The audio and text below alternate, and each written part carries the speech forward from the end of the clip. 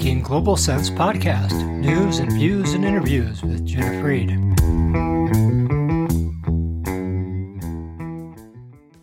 When I was a young child growing up in East Denver, my next-door neighbor was into magic.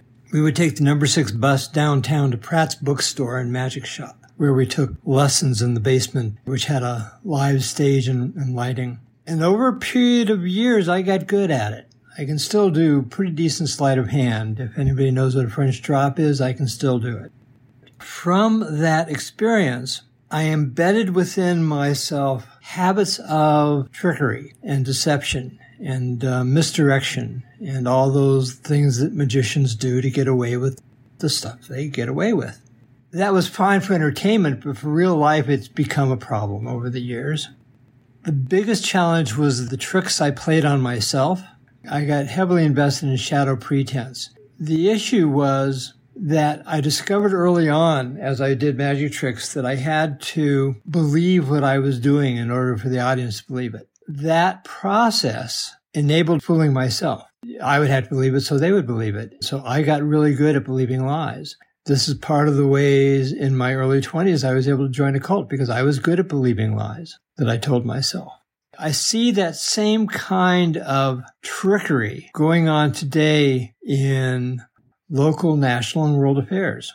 A lot of us, in my judgment, are believing lies because we choose to do so. Honestly, now that I see the urgency of what is happening in the world, that choice to believe lies is very scary. I know that a lot of times we do that for the sense of feelings of belonging to some community, especially like conspiracy theories, where we really want to have that feeling of belonging and having the inside track to the truth. But it's not objective reality. Without that grounding in objective reality, we can do wild, crazy things. Look what's going on in Gaza. I believe that we are playing a magic trick on ourselves. We're using sleight of hand to keep ourselves from seeing the shadowy stuff we do that harms ourselves and others. If I put it in I statement, this is what I do in my life to hide from the things that are keeping me from being whole and keeping me from being in my heart fully.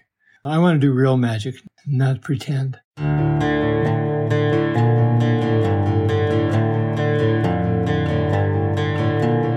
The Making Global Sense podcast is produced at the facilities of Hoku House. Your host is Judah Fried, author of Making Global Sense, Grounded Hope for Democracy in the Earth, inspired by Thomas Paine's Common Sense.